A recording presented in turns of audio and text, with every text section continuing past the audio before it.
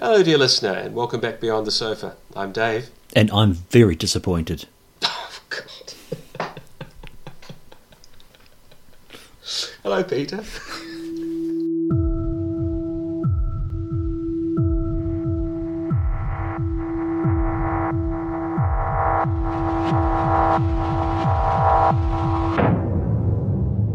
I listened to a podcast today, Dave. Oh, God. I listened to Blue Box Podcast, episode 270, in which it was said that Beyond the Sofa doesn't have a social media presence. Explain. Well, we are pretty shabby at it. No. I'm pretty shabby at it, and they were asking me, and I got it wrong. You're a bad, bad person, Dave. I'm on Twitter every day. Oh, God. Welcome, everybody, to a very special episode of Beyond the Sofa. Dave is going to lead from here. Oh, I do apologise, Pete. Well, that about sums where my week has been up quite. Okay, dear listener, first things first, or second things first, or first things second. In reverse order. Oh, dear. Next week, or next time on Beyond the Sofa, we're going to be reviewing the film Attack the Block, because there are some cast members in it that are now interesting. We've both always wanted to see it.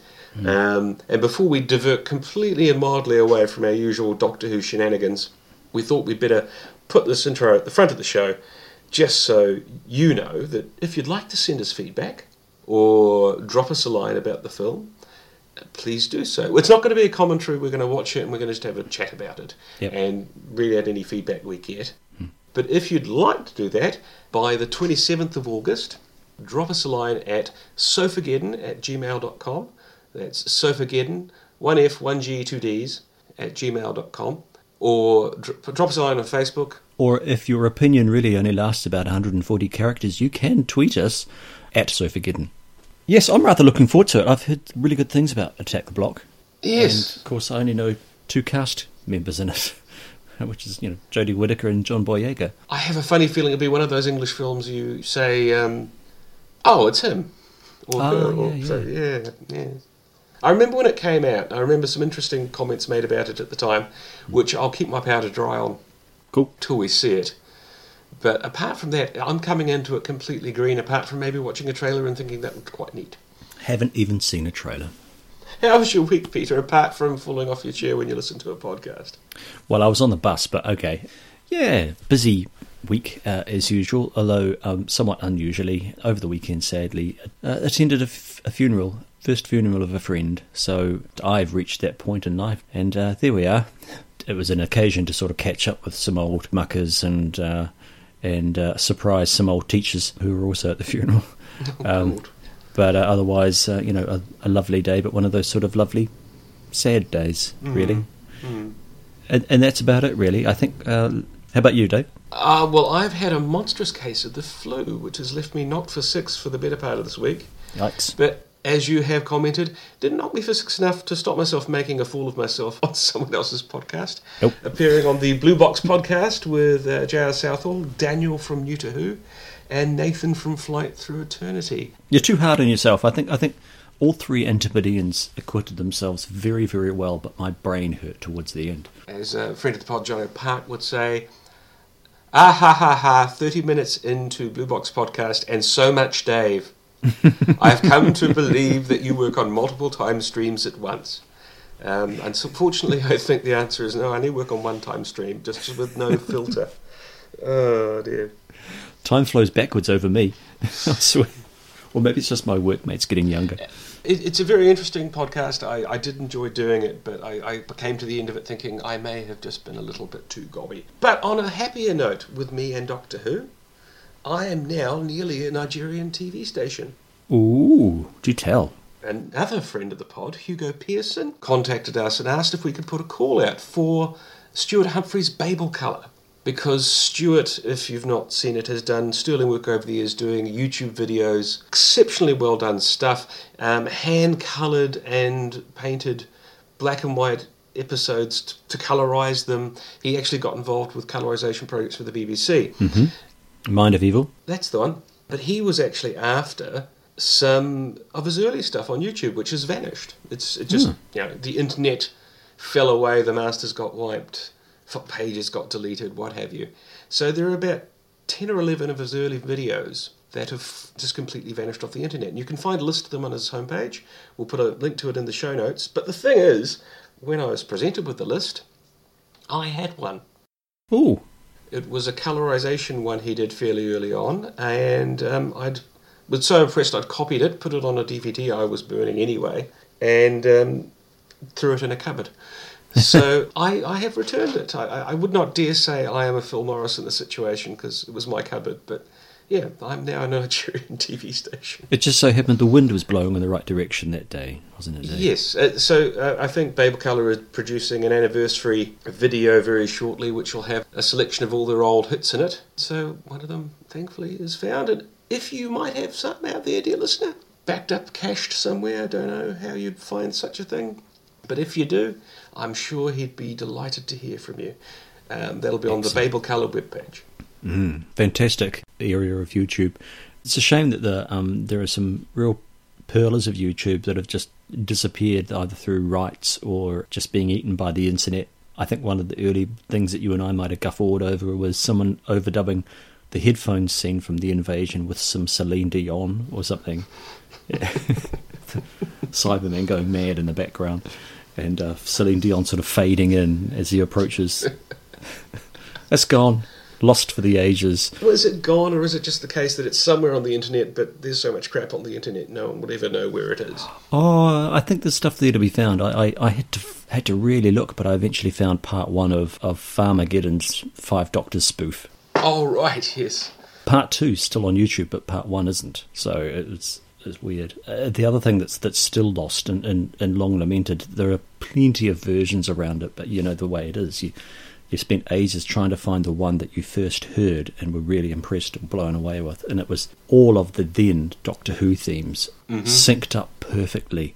And as I say, there are so many versions, but none of them strike the right note, literally, as this one does. And it went down because of rights, and it's just the way it is. We're dealing with somebody else's program, which is almost a theme of this podcast. Well, that's true. I mean, and as many's the time I've dropped a wee tune at the front of an episode and worried if we'd get a legal notice saying, please take that down. Maybe not even with a please, but yes. No, it'll never happen, Dave, because our social media presence is so poor, remember? I don't think I'll ever be allowed to forget.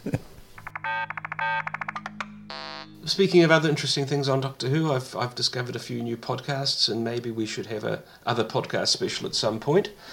But maybe a very quick shout out to the Doctor Who On Target podcast, who do a podcast about the Target novelisations. Excellent idea.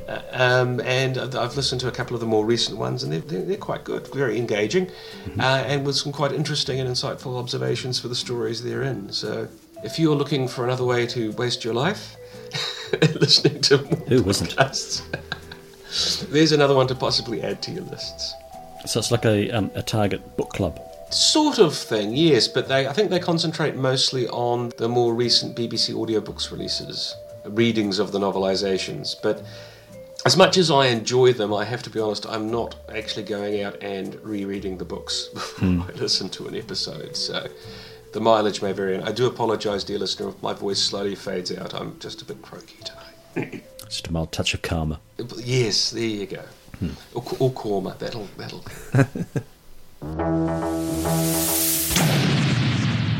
R.I.P. Victor Pemberton. Yes, very sad news. I never had any dealings with them, but there are various fans across the internet who are paying tribute, a most generous and approachable. Yes. I confess I'm still unfamiliar with Fury from the Deep. I've listened to the Pescatons probably more times than is necessary, but not Fury of the Deep. It's one of those ones where, you see these really interesting, scary images that are all that's left of the story because they were cut by the Australian censors. It's another thing with that Who's on Target podcast. They end up talking a lot more about missing episodes. I mean, the last episode was on the Highlanders, and part of the thing is, well, you got this book, how does it match up? Yeah. How could it have tied up with the TV series, and would it have been as good as the words make it sound in your head? And Fury of the Deep is another one of those, and that's the bulk of the Troughton era, really. Was Fury from the Deep one of those harder to find targets as well? Yes, Yeah. or at least it was in New Zealand. But you got to remember that was in the 80s, when hard to find in New Zealand was limited by your hometown and your holiday location. True, very true.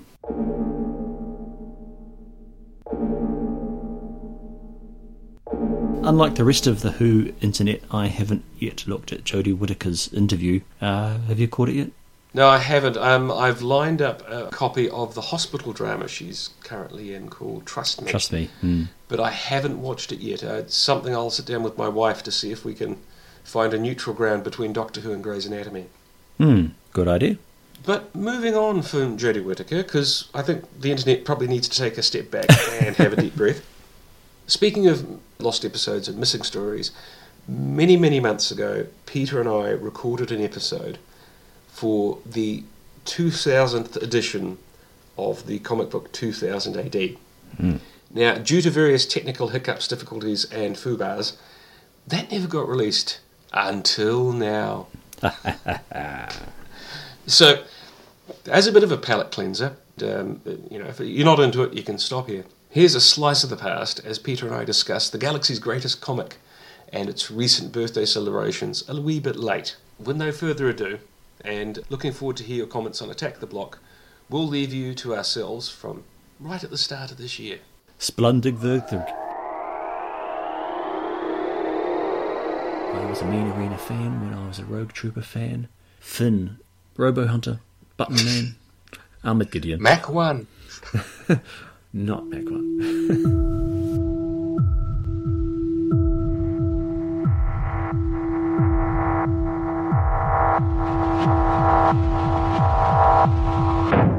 Borg Thung Erklitz, it's Peter speaking. And it's Dave. And welcome back Beyond the Sofa. In this sofa-sode, we're going to dispense from the usual format of waffling on about Doctor Who and occasionally other things, and we're going to talk about the galaxy's greatest comic, 2000 AD, which recently issued its 2000th prog, or issue. This year, 2000 AD turns 40, which makes me feel very old indeed, although I'm not a prog oneer, there's a special term for those. I am a Squawk Thargo. I've been a reader of 2000 AD for many years, since the early 80s. I think I can remember my first prog, but you can bet your bottom dollar that even though I'm not a reader much these days, or not outside the newsagent, I did buy prog 2000 because I simply had to have my hands on it. And what a great wee treasure trove it is. Did you get it yourself, Dave? I have a digital copy, mainly because I couldn't find one. When we were growing up, comics was something that you'd buy from the newsagents, and now try and find a newsagents. Yeah, I was explaining that to Danny. We recently sort of opened up a box of stuff that Dad had delivered up from Oamaru, and in one of the boxes were some of my old comics, and there was a Donald Duck one and a Scrooge McDuck, and there was a Casper the Friendly Ghost, which he's really into. Dead Richie Rich. He seems to be quite the expert on Harvey Comics characters overall, so he knows who. That's cool. That's cool. Yeah, and he knows Spooky, and he knows Casper, and we looked at a Jeep ad the other day, and I said, "You know that Jeep is named after a comic character?" And he said, "No," and I said, "From a comic called Sad Sack," and he said, "That's by Harvey Comics." And I thought, "Uh-oh." Oh, But dear. yes, it is. But he was saying, "Where did you get these from?" And I said, "Well, I bought them from a dairy. Back in the day, you could buy these sorts of things from dairies." And it's right. I mean, it was a bit nervous leading up to Prog 2000, which came early December here in Wellington. I was really worrying. There seem to be pretty much just 2 shops in town that do 2000 AD now, and I'm not doing them any favours by not buying from them, or buying very, very intermittently. So I was really wondering whether Prog 2000 was going to reach the straws, but it did, and a little bit more of an investment than your standard prog. A lot more pages, of course, but it's a wee cracker. I really enjoyed it. Unlike you, I am sort of a prog oneer, but it's by cheating. When I was about 8, I went and stayed with my granddad. My uncle's 8 years older than I am, and he had a collection of 2000 ADs, starting with Prog 1. Fantastic. Eventually he sold them at a garage sale. He gave me one free, but it was one from the bottom of the stack. But I have these vague memories of these stories I sort of half read. Some Dreads, I can remember The Day the Lord Died, and Slicey Slicey, and a couple of Future Shocks. But then my comics was more sort of Look and Learn and Eagle. I always had an interest in 2000 AD, but I mainly picked it up from the monthly collections they'd do in the late 80s. Mm-hmm, that's right. And then, like yourself, reading them on a shelf on and off for about a decade. Yeah. But with Prog 2000 coming up, I actually made an effort to try and read all of the Dreads. Wow. And then realised that the reason lots of things weren't making sense is because they did that cheeky thing where if they didn't split the stories between 2000 AD and its sister publication, The Magazine, the character arcs would be split between 2000 AD and the Judge Dredd magazine. So I'm now going through the process of rereading the magazines, and I'm about halfway through. I've just got up to Helltrekkers. Right. Thinking of you. I like Helltrekkers. There are a couple of things I was thinking about just looking in 2000 AD, and one of them was that this prog does revisit a lot of classic characters. And I was going to put to you, outside of the ones that do feature, would there have been a classic character you would have liked to have seen? Because my idea was, yeah, actually, you could do Helltrekkers again, and you could do it quite differently for a different audience these days. Listeners, Helltrekkers is simply, it's a wagon train through Judge Dredd's cursed earth. And the thing to know with Judge Dredd and 2000 AD and the wider thing is actually a lot of the stories over the years have been brought in together and interconnected. So technically it's all different parts of a similar universe. Not essentially always the same. There are ones that are clearly different or ostensibly appear to be different, but then you'll have a strip by Pat Mills, who's prolific at doing this kind of thing, where all of a sudden this story from 30 years ago and this story from 20 years ago and this thing they've been running suddenly sort of all mesh together, and that's where this character comes from, and it's a satirical Communist Manifesto pastiche. Yes, against the Catholic Church or state educations or something, yeah. Basically, a character becomes Richard Branson even though he was being published 10, 15 years before Richard Branson was a thing. So, Rick Kahn is amazing in it. It is something that the original Tharg, Pat Mills, does a lot. Yeah. It doesn't always do skillfully, but certainly he's the chief offender, shall we say. For listeners who don't know, Tharg is the mythical editor who's sort of run the magazine since it started. So it's a pseudonym for whoever's in charge.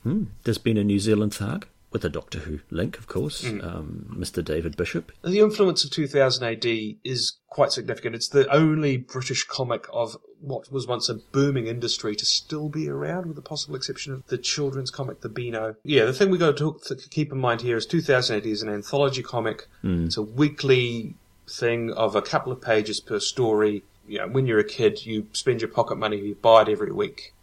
Detective Comics and Action Comics did start as anthologies, but Detective Comics as a line now isn't anthology, and I don't think Action Comics is either. But in terms of British culture and things like Doctor Who, 2000 was very influential on things like the Saward Cartmel era. Oh, hand in hand. Yeah, the Andrew Cartmel's idea of I want to use the series to take down the government is something that Pat Mills was working on. No, the first episode, 2000 AD, they had a story called Invasion where they shot Margaret Thatcher on the steps of Parliament. So very edgy, very influential, because lots of people went from 2000 AD to the British invasion in America and became the founding of modern comic sensibility. Yeah, Alan Moore, people like that.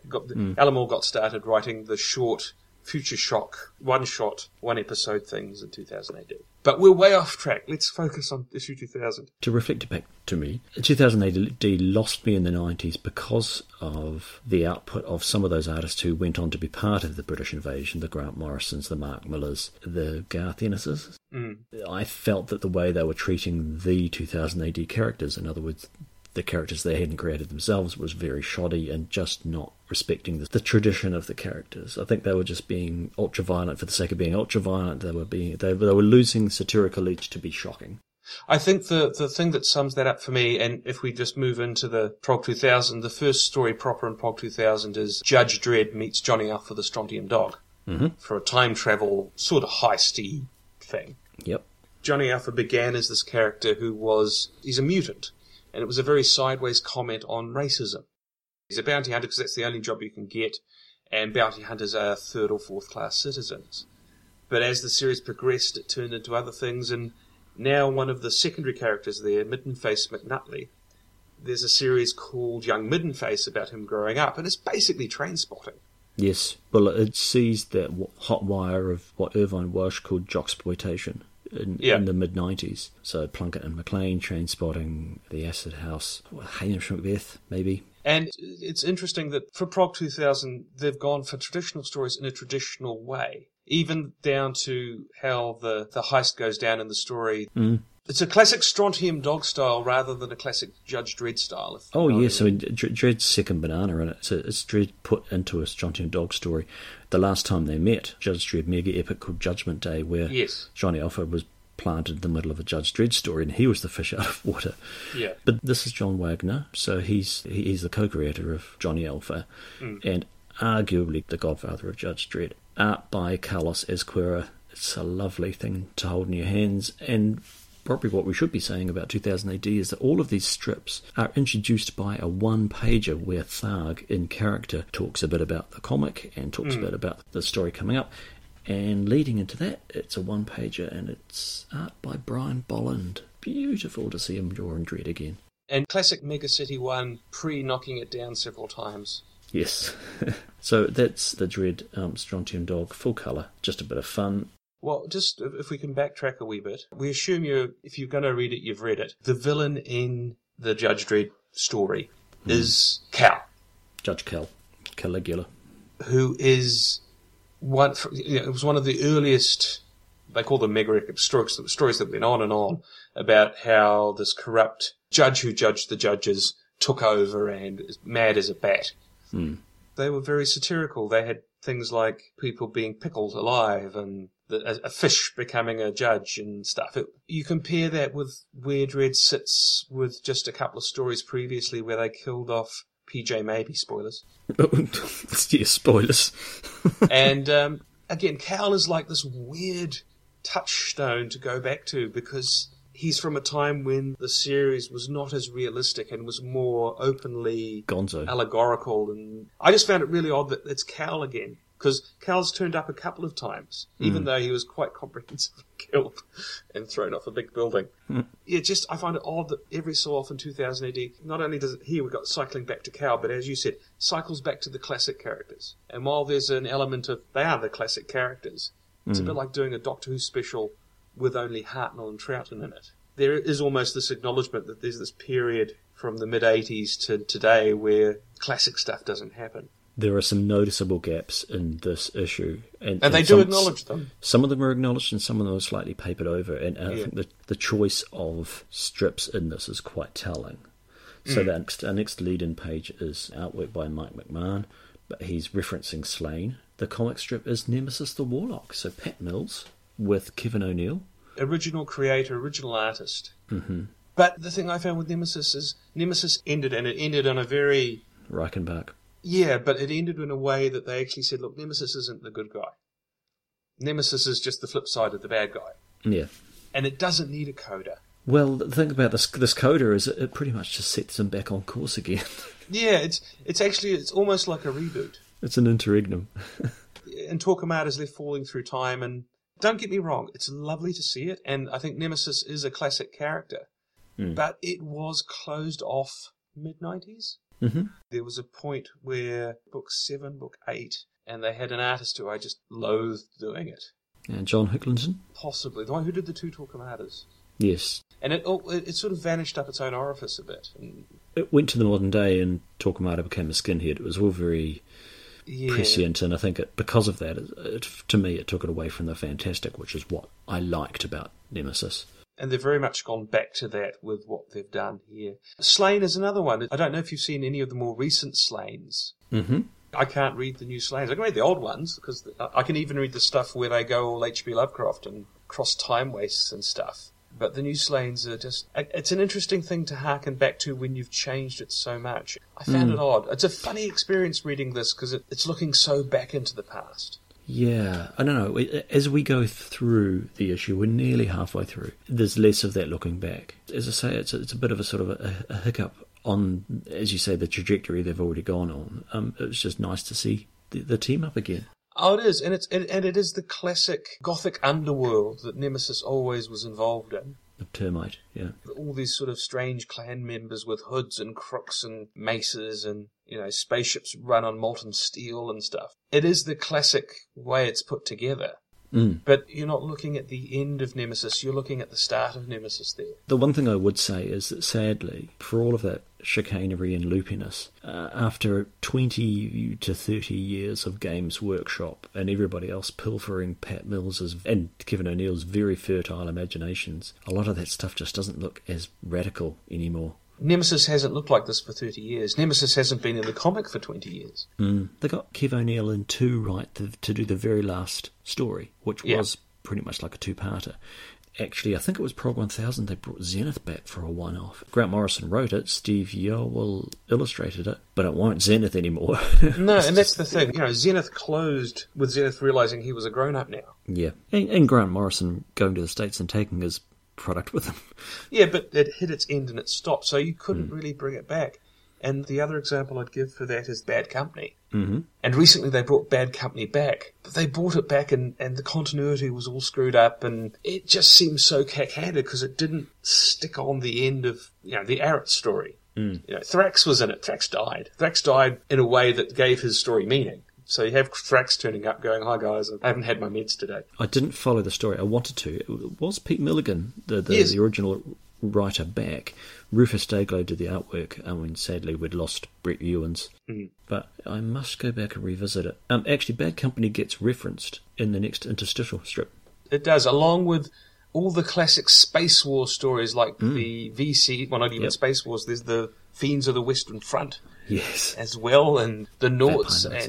But again, that's the classic Arrat Bad Company with Mad Tommy. I can't remember what the robot's called. And the sort of effectively voodoo doctor guy. Warbanger. That's correct, that's right. But then we go into essentially a Rogue Trooper story. But again, it's a Rogue Trooper story chasing the traitor. Which is the classic Rogue Trooper theme where there's this guy who's caused the death of an entire infantry and the last man goes after him. And I've never read the end of that, I must admit.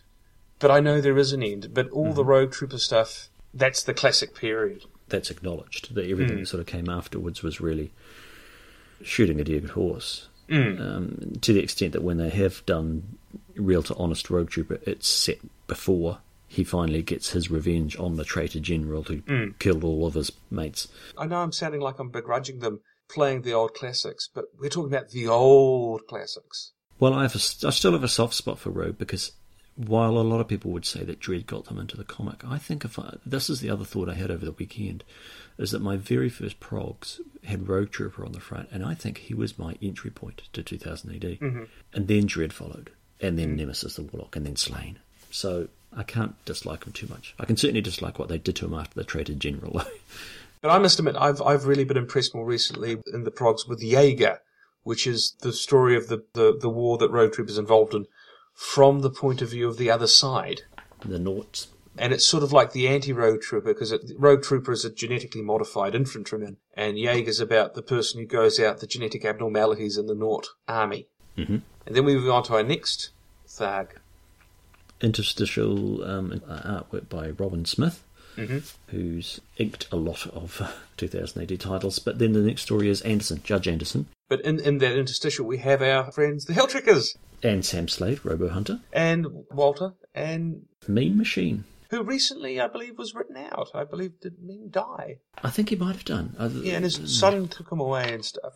Where they're going with it, I don't know, because it was sort of another thing I find with modern 2000 AD is they tend to write stories in little bursts, then go away, have a different story, then write a story in another burst. It's very rare nowadays, unless it's a Dredd story, to have a story that actually goes in a single run from beginning to end.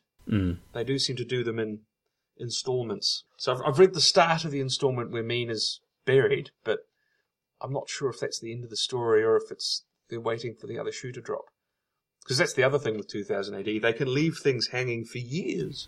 Yeah, that's why I'm not convinced that the PJ Maybe thing's genuine.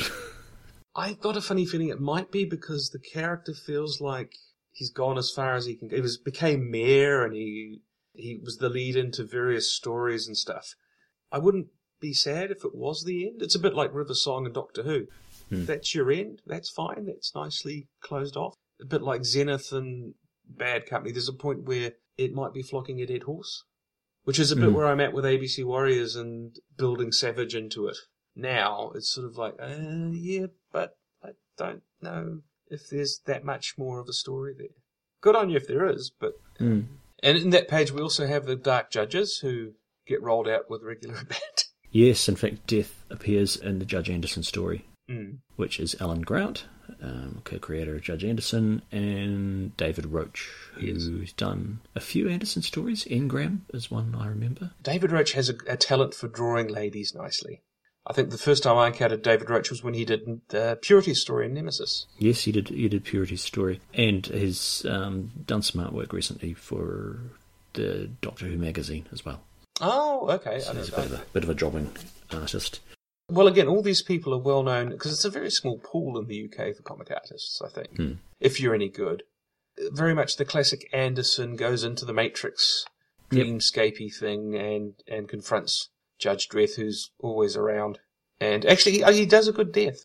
No, he does. It's very Bolland-like. He doesn't over-egg the pudding like some of the, at least some of the 90s artists did, where, you know, suddenly he had big fangs and it looked a whole lot more feral. This is his very toothy grin, portcullis face. It's great. It's very solid. I must admit, Death is a character, he either works, and here he works, or they play him a bit too camp or a bit too self-aware, which is interesting because, you know, he was human and there is a level of awareness there, but when they're doing things like, they've done a few of them now, going back to see Dead World, you know, how Death took over and what he did there, and you're sort of sitting there going, yeah, but I know how the story ends, and there's only so much, you know, red splashed across a muddy brown page I can take. Yep. So the next interstitial, artwork by Colin McNeil, who's changed his style a bit. He's got a bit sort of cleaner, less filling shading and that kind of thing in his artwork, but I still really like it. A classic Dredd artist, but also an artist for Strontium Dog. Comic strips referenced here that they specifically, this is where they start to reference missing people, and it's the 90s, the big bad 90s era of 2000 AD, so it looks like it's the Space Girls. Yeah, I've not read Space Girls. I'm aware of it from watching documentaries like Thrill Power Overload. Oh, I mean Future Shock. Yeah. And where basically people just go Space Girls and then shudder. Yep. Valkyries was another one. It's basically when 2000 AD started to get very laddish, very sexed up, and it didn't work. We're saying this following the pretty ladies drawn in the Judge Anderson strip. I think a lot of it is not... Anderson's always been her own woman, and Anderson has always been able to be in the driving seat. Although I must admit, I was looking at the Anderson comic because there's a friend of hers in it, and Anderson's friends never have a good run of luck. No. Being a friend of... Unless you're Dredd, Anderson's friends will usually come to a sticky end. Yep. So, yes, we have Space Girls. We have Nikolai Dante, who is a character... Yep. I'm surprised they didn't have more about him there, because I've not read any of the comics. I've read some of the novels, but he seemed to be the character who stuck the landing in the late 90s, early 2000s. And he was popular. And again, his story came to an apparent end. I've not read it. It was all wrapped up, tied in a bow. Yeah, but like Rogue Trooper, you can plug stories in there. While he's not one of my favourites, I'm surprised he's one who didn't have more of a feature. Yeah, it might be Robbie Morrison just having more to do stateside. Possibly. So also referenced here, we've got John Smith's Indigo Prime. Yes. There's Alan McKenzie's Bradley, which is interesting. Alan McKenzie. I thought it was Clown. No, you're right, it's Bradley. It's Bradley. I blotted that out of my mind. There's a Hooligan's Haircut, which is a lovely Jamie Hewlett, Pete Milligan strip, sort of around about the time of early Tank Girl. And just behind them, one of my guilty favourites is Armoured Gideon. This was just as I was sort of falling out of regularly viewing the prog. I remembered Armoured Gideon. I do remember quite enjoying the Killing Time story from Indigo Prime. But Bradley left me cold, and I don't even remember Hooligan's Haircut. But Indigo Prime, again, one of those stories where it vanishes off the screen for 20 years, or vanishes off the page for 20 years, and then all of a sudden at the end of a weird three-parter, these two guys turn up and, oh, it's actually an Indigo Prime story. Yes. And then there's a couple of panels where they very cheekily and rightly acknowledge the David Bishop era of Thargdom, where he tried to supplant Tharg himself with sort of Men in Black X-Files type characters. They get the door slammed in their face. And again, very much zeitgeist of the time. Yeah. In fairness, and it's sort of, I'm probably complaining about things too much, because I do enjoy it, but you've got to love something to really poke holes in it. Mm-hmm. That would have been a time when they had to find a new audience. They had to make things more current and valid, because while we can look at this old nostalgia now and we can revel in it being old nostalgia, they had to find a new market, and it couldn't be your dad's or your uncle's 2080 anymore. That wasn't how the 90s worked. Mm. But it was just so many other things going on at the same time. It just seemed too hard. Well, as with most things in the 90s, it's like, yes, it's a good idea, but tone it down a bit. Yeah. And they didn't. And we then lead into some of the prime exponents of that, Sinister Dexter, who I've just never got. I just don't get Sinister Dexter. I never got either. They seem to run hot and cold at the readership, but they are certainly the survivors of that era. They've outlasted Nikolai Dante. And here they are, Dan Abnett writing them again. Of course, anybody can illustrate Sinister Dexter, although Simon Davis is one of the big illustrators of them. This strip, I confess I haven't read it. It's Mark Sexton is the artwork. The Sinister Dexter, there are two hitmen, one is Sinister, one is Dexter, which is Latin for left and right. Mm-hmm. They appear to have some form of supernatural power, time travel link, but I've never got it. It's one of those things, if you've missed the boat, you've got to make a real effort to get back on, and I'd rather go off and reread all the Preacher, or read Charlie's War, or in the magazine they'd go through a swathe of reprinting old stories. And if they did Sinister Dexter there, I might do it, but at the moment I'm reveling in other stuff. But it's very much Preacher, of the mould of Preacher. It's that kind of world where it's the world, but there's stuff just slightly out of place. And the most out of place thing here is it's got Billie Piper in it. Very much Billie Piper. She's even called Billy. And I tell a lie, there's one panel there illustrated by Simon Davis, and he completely fails to get Billie Piper's likeness. But to be honest, I wonder if that panel's actually cut from an earlier Sinister Dexter story. Because the idea is it's a memory flashback or something. And the whole point is the Billie Piper character is the sister of the other one. Demi Octovo, yeah. Yeah, or maybe not. I'm not sure. Not the end. So this is another story where they're rebooting stuff or redoing things. And yeah, I've got to be honest, this is the one, like you, my eyes glossed over it a wee bit. Wasn't my 2080. So, into the modern day, the last interstitial page is illustrated by Boo Cook. He's one of my favourite of the recent artists. Lots of modern era characters there. But the curious thing is, when they say modern era, we're talking from 2000 on. Definitely. We're talking about nearly half of the 40-year life of the magazine sort of relegated to this page. Oh, shut up. No, I'm sorry. But from here on in, there's a new story. So yeah, we got Shakara, Lobster Random, Amy from Low Life, which is one of the Judge Dredd spin-offs. We've got Zombo, Kingdom. Behind Amy, there's actually my favourite Judge Dredd secondary character. Probably more important than Anderson to me now, Dirty Frank. Oh, there he is. He is. He's being thumped by Gene Hackman from Kingdom. And behind them all, Sensitive Clegg. Oh, Sensitive Clegg. Sensitive Clegg, how I loved it. There's the accountant judge who's done a lot in some of the more interesting Dredd stories recently. Anthony Crucis, Harry Kipling, I think. Where, sorry? Anthony Crucis is in a sort of a checkered blazer with a monocle below Sensitive Clegg, and then to his left, with a drink in his hand, is Mr. Kipling. Those guys, I don't know. I know to the right of them, you've got the guy out of Brink, you've got Harry Absalom, and you've got Warden Standing Bitchface from Grey Area. You've also got robot lawyer P14. And where's he? He's just in between Amy and Stickleback. Oh, right, Stickleback, yes. And we've got, what's his name? Defoe, yes. Who's the guy with the red eyes? That's Shakara. Robbie Morrison and Henry Flint. Utter lunacy, very, very imaginative, and very much in the vein, I thought, of early Nemesis. It's almost before the whole character of Nemesis got unravelled and everything. Shakara is just this sort of faceless, single-line person who just comes in and causes chaos. Basically Deadpool for the 2080 almost. Without the knowing humour. It's lovely stuff. I don't know who the tanky thing is, but on the bottom of the panel, I'm guessing it's Black Hawk. No, that's Aquila. Aquila, that's right. I was trying to remember the name. Because that's one situation where they basically remade a character. Aquila is basically Black Hawk. It's basically Black Hawk. but without the science fiction trappings. And is that Slane in a warp That's spasm? Slane and having a warp spasm with Sinead, the woman he's hanging around with at the moment. Yeah. And then next to them is the new character, Counterfeit Girl. Who has an interesting first episode. It's very much a Dread type world. I don't know if it's specifically Megacity 1, but it has that sort of look of when they had Galen DeMarco being a detective in the undercity of Megacity 1. It's got that bustling big city look. I thought the art was very reminiscent of Bad Company. Well, again, it's Rufus Dayglow. Yeah. Kiwi, expat, shall we say. So there's shades of Ewan's, shades of Jamie Hewlett, Brendan McCarthy, maybe, as well. Yeah, it looks like an interesting one. Big city, our heroine takes lots of different identities all the time.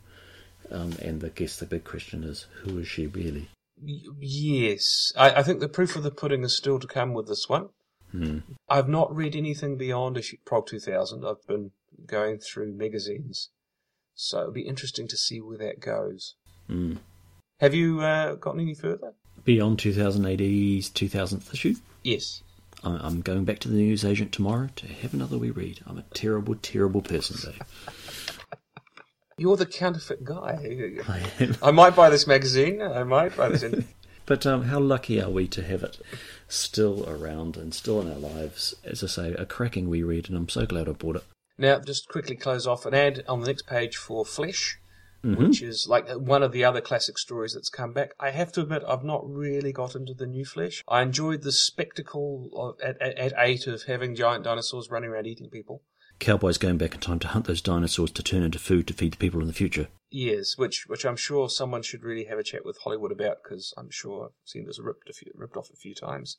Oh, yes. And depending on which wraparound cover you got, a nice sort of ensemble cast thing. Oh, I got Tharg on a space spinner. I got Tharg on a space spinner, but there's another one which is, I don't know if it's a pull-out poster or something.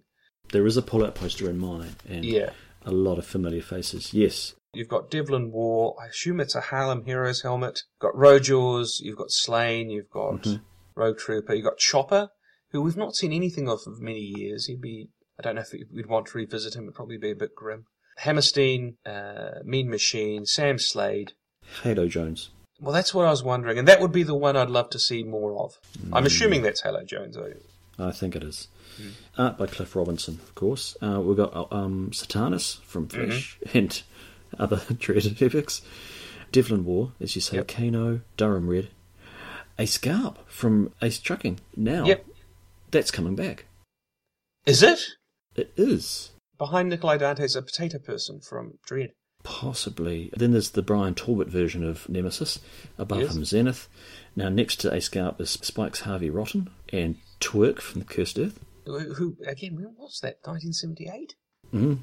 And in front, Skiz and Stickleback. Yeah, and Skiz, Alan Moore's own E.T. Yeah. Yes. Marvellous. Yes, so Ace Trucking apparently coming back. The other great and huge news for me is 2018 and Alan McKenzie had a bit of a falling out over creator rights. Mm-hmm. And as a consequence, one of Alan McKenzie's finer products, I think, in my mind, got pretty much pulled from the pages, and that's Summer Magic, or the Journal of Luke Kirby. Oh, good grief, because that was meant to be a sort of, like Halo Jones, an ongoing epic that sort of stalled. It was 2018's Harry Potter. Well, apparently an understanding has been reached, and the Luke Kirby collection is forthcoming. But is there going to be any closure, or is it just going to sort of end where it did? Don't know. It may depend on sales. It may just be, let's wrap this up in a bow as is. Again, it was charting the growth of a child wizard. But it was that long ago. He's as old as I am and probably getting ready to pack in his day job. Or to run Hogwarts and work for the ministry. Yeah. Lovely to see it back. The great thing about 2000 AD is, even though it has a very long tail and a long history now, never say never. In the past 2 years, we've had Zenith come back to be collected. Again, creator rights with Grant Morrison made that highly unlikely to nearly impossible for many, many years. Oh, Dandier, of course. The Dandier run. Well, I don't know. I've never found Dandier a good fit in 2000 AD. Well, it's where you and I came in with Beyond the Sofa, isn't it, Dave? Yeah. What a time to be alive. Excellent. And so on that happy note, I look forward to discussing Prog 4000 with you. Indeed. Zajaz. Splundig Verthrig, Dave.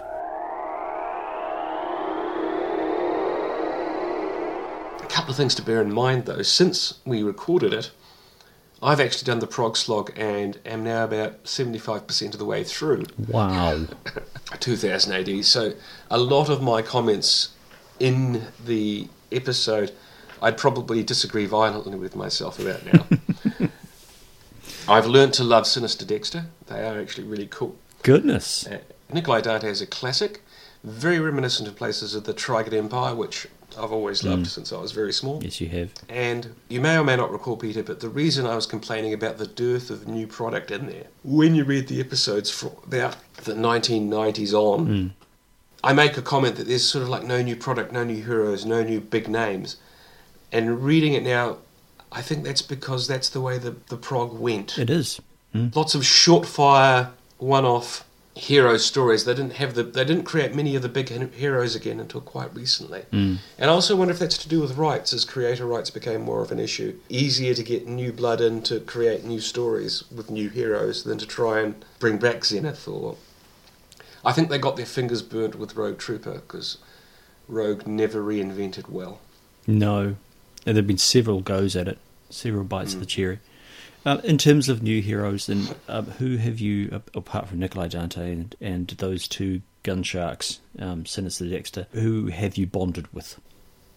The thing is, I'm rattling through them at a rate of knots. Are you up to Shikara yet? I've done the first Shikara, but I don't know if it's more than a one-off story by Henry Flint. Yeah, no, there are 3 series of Shikara, I think. Yeah, I've done the first series of Shikara, and I think part of the thing is I'm now seeing the start of some stories and going, oh, that's who you are, and then I've still got the more modern catch-ups to go. The Red Tides I've started, that's good. Yeah, what about Zombo? Haven't got to Zombo yet. Oh, I think you'll like Zombo. And what's the other one? Dan Abnett's Kingdom. I've read the later Kingdoms, but I haven't read the start, so it's all going to be a bit backwards. Quite like Stickleback, but again, Stickleback ended about a year or so ago on a cliffhanger, so how that affects the rest of the story, I don't know. But the Edgerton Disraeli mix, who did that, Scarlet Treasures, yeah. Leviathan, yep. They've done a lot of smaller stories together, all of which work exceptionally well. So I think the thing is, I'm beginning to recognise not new heroes that stand out, but it's these two writing again. It's this combination. So until then, it's good night from me. And it's good night from me. Good night. Good night.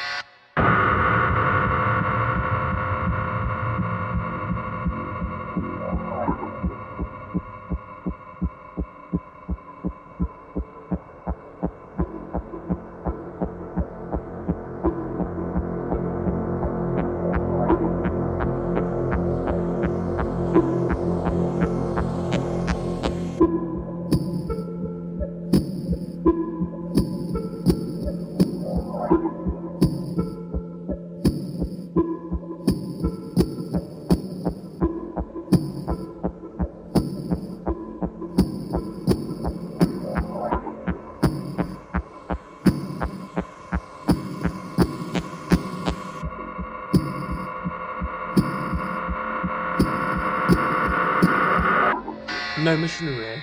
No Missionary Man, although that was more of a magazine. The magazine characters, Missionary Man, Armitage, Shimura, they may get their time in the sun when the Judge Dredd magazine, which is now, an anthology comic of some age as well. It's got to be getting to nearly 30 years. Yeah, definitely. That's going to have some sort of party coming up as well.